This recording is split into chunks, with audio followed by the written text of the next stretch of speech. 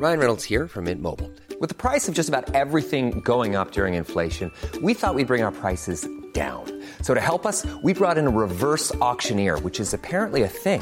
Mint Mobile Unlimited Premium Wireless. How to get 30, 30, bit to get 30, bit to get 20, 20, 20, bit to get 20, 20, bit to get 15, 15, 15, 15, just $15 a month? Sold! Give it a try at mintmobile.com/switch.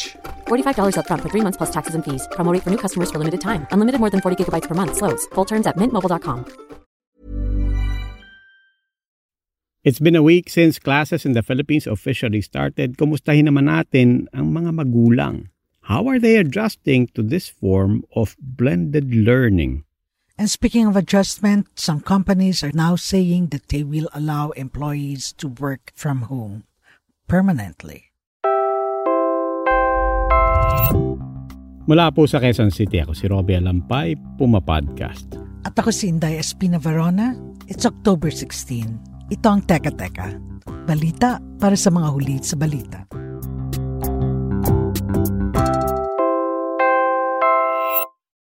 Teka Teka, before we proceed, if you're listening to Teka Teka, then chances are you already also know about Puma Podcast. But please be aware that we have also now put Teka Teka on its own channel wherever you podcast. So, if you want to binge just the news, please do follow Teka Teka. But, continue to follow Puma Podcast because as you know, marami tayong ginagawa na iba pang mga proyekto.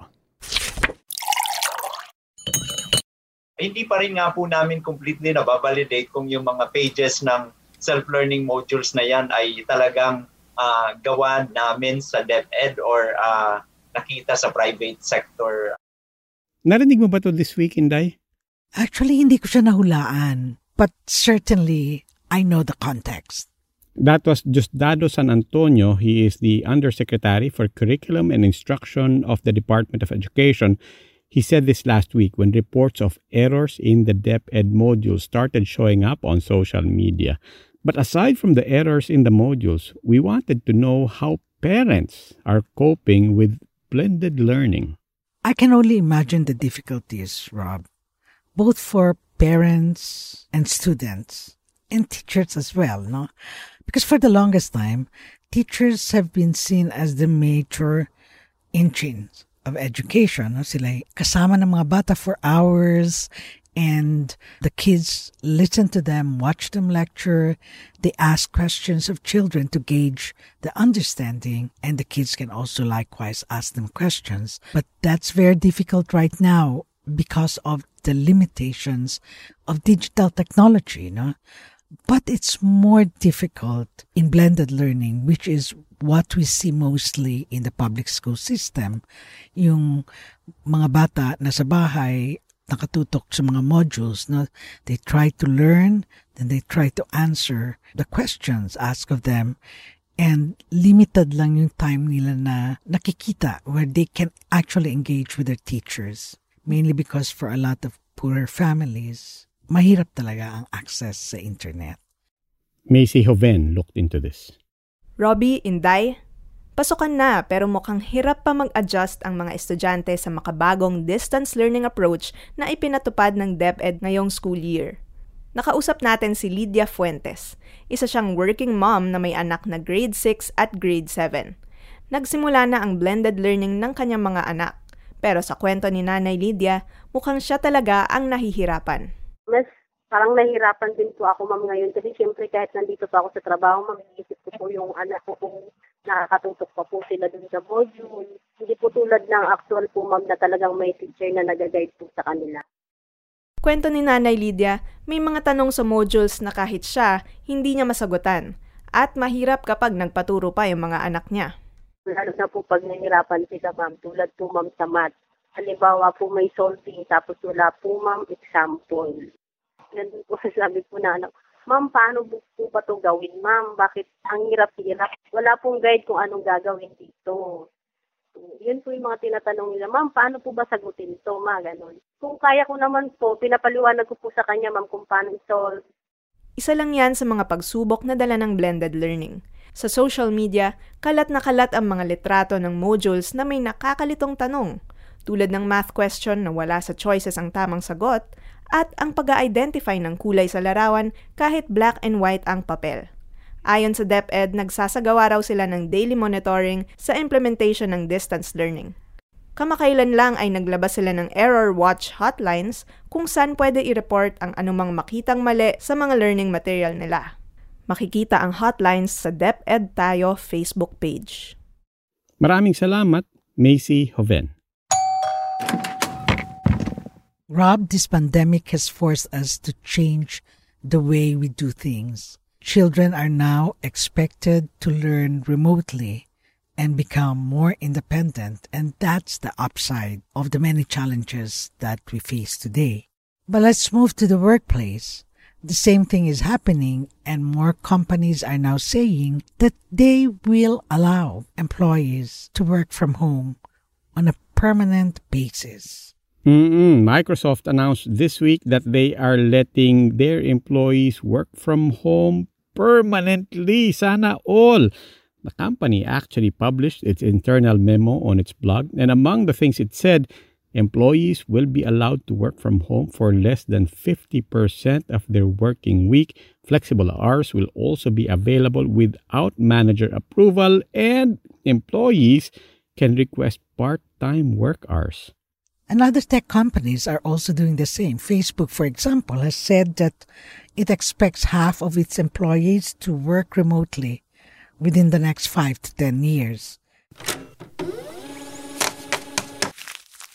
Now, still on jobs, the Department of Labor has put to rest debates on whether employers can defer 13th month pay for this year. We are requiring all employers to pay their employees on or before December 24 yung 13-month pay. And having said that, nag-request kami kay Secretary Dominguez na kung maaari bigyan ng subsidy yung mga employers that are categorized as micro and small business enterprises. Now, under Presidential Decree number 851, companies are required to give workers 13 months, which is basically the annual income of an employee divided by 12. Pero naging debate kasi ito, Rob, kasi ang implementing rules and regulations pala ay nagsasabi na kapag distressed o problematic ang isang kumpanya o ang isang employer, ay maaari siyang maging exempt sa pagbigay ng 13-month pay. Now, we know, of course, the pandemic has hurt business really bad. I mean, we've got government data on this, no? Recession nga ang tawag. Pero, paano naman ang manggagawa?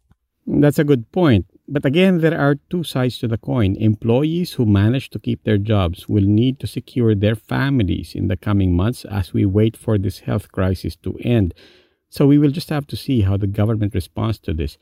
We did hear from Labor Secretary Silvestre Bello that they will ask the Finance Department to step in and possibly offer subsidies to companies. Okay, let's talk about basketball. That was a very exciting and also heartbreaking week for NBA fans like me. Alam mo naman, natalo ang Miami Heat, Inday, at mas masakit para sa akin, panalo ang LA Lakers. Oo nga. Kaya happy ako eh. Lakers girl forever. Basketball, of course, as we all know, is one of the Philippines' favorite pastimes. Consumer data tells us a lot about who or what we're really passionate about. Siege Tantenko tells us that there is a way to see which team ang mas paborito ng mga Pinoy based on the number of jerseys and merchandise that have been sold here in the Philippines. Siege joins us today. Robbie and Inday. Both the Los Angeles Lakers and the Miami Heat are popular in the Philippines. On the Lakers side, LeBron James and the late Kobe Bryant have drawn massive crowds when they visited the country. Meanwhile, the Miami Heat's Phil-Am coach Eric Spoelstra is also well-loved among the Filipino community and greeted fans with a mabuhay in a live-stream press conference before the finals. But what does the consumer data tell us? According to Janrick Lim of NBA Philippines, bago pa magsimula ang finals, Lakers na talaga ang nangunguna kontra sa Heat pagdating sa merchandise sales in the Philippines. Isang factor dyan ang kasikatan ni LeBron James. Sa video na gawa ng NBA para sa birthday ni LeBron, halos 25% ng views nito outside the US galing sa Pilipinas. Tayo rin ang top country bukod sa US na nanonood ng LeBron highlights sa NBA YouTube, followed by Canada, Japan, India, and Indonesia. Now, let's go beyond the finals. As of October 6, the most sold basketball shoes on NBAstore.com.ph are those of LeBron James and Kyrie Irving. The most popular jerseys as of August 2020 are Luka Doncic, LeBron James, Kawhi Leonard, Anthony Davis, and Zion Williamson. Sa team merch naman, it's Lakers at the top spot, followed by Dallas Mavericks, Boston Celtics, Brooklyn Nets, and LA Clippers. Maraming salamat, Siege Tantenko. And as we welcome the weekend, we'll leave you with this. Sisip-sipin nyo ang dugo ng taong bayan sa dami ng kinuha nyong pondo. Tapos ngayon, gumagawa kami ng maganda, kailangang magbayad kami sa inyo. Wag naman. Follow our page, Teka Teka, for more news stories and Puma Podcast for more updates on our new podcasts. Muli, ako po si Robbie Alampay, Puma Podcast. At ako si Inday Espina Varonan. Teka Teka, like Puma Podcast, is available on Spotify, Anchor, Stitcher, Apple Podcast, Google Podcast, or kung saan man kayo Puma Podcast. This episode was produced by our executive producer, Kat Ventura. It was edited by Mark Casilian. With reports from Macy Hoven and Siege Tantenko, maraming salamat po.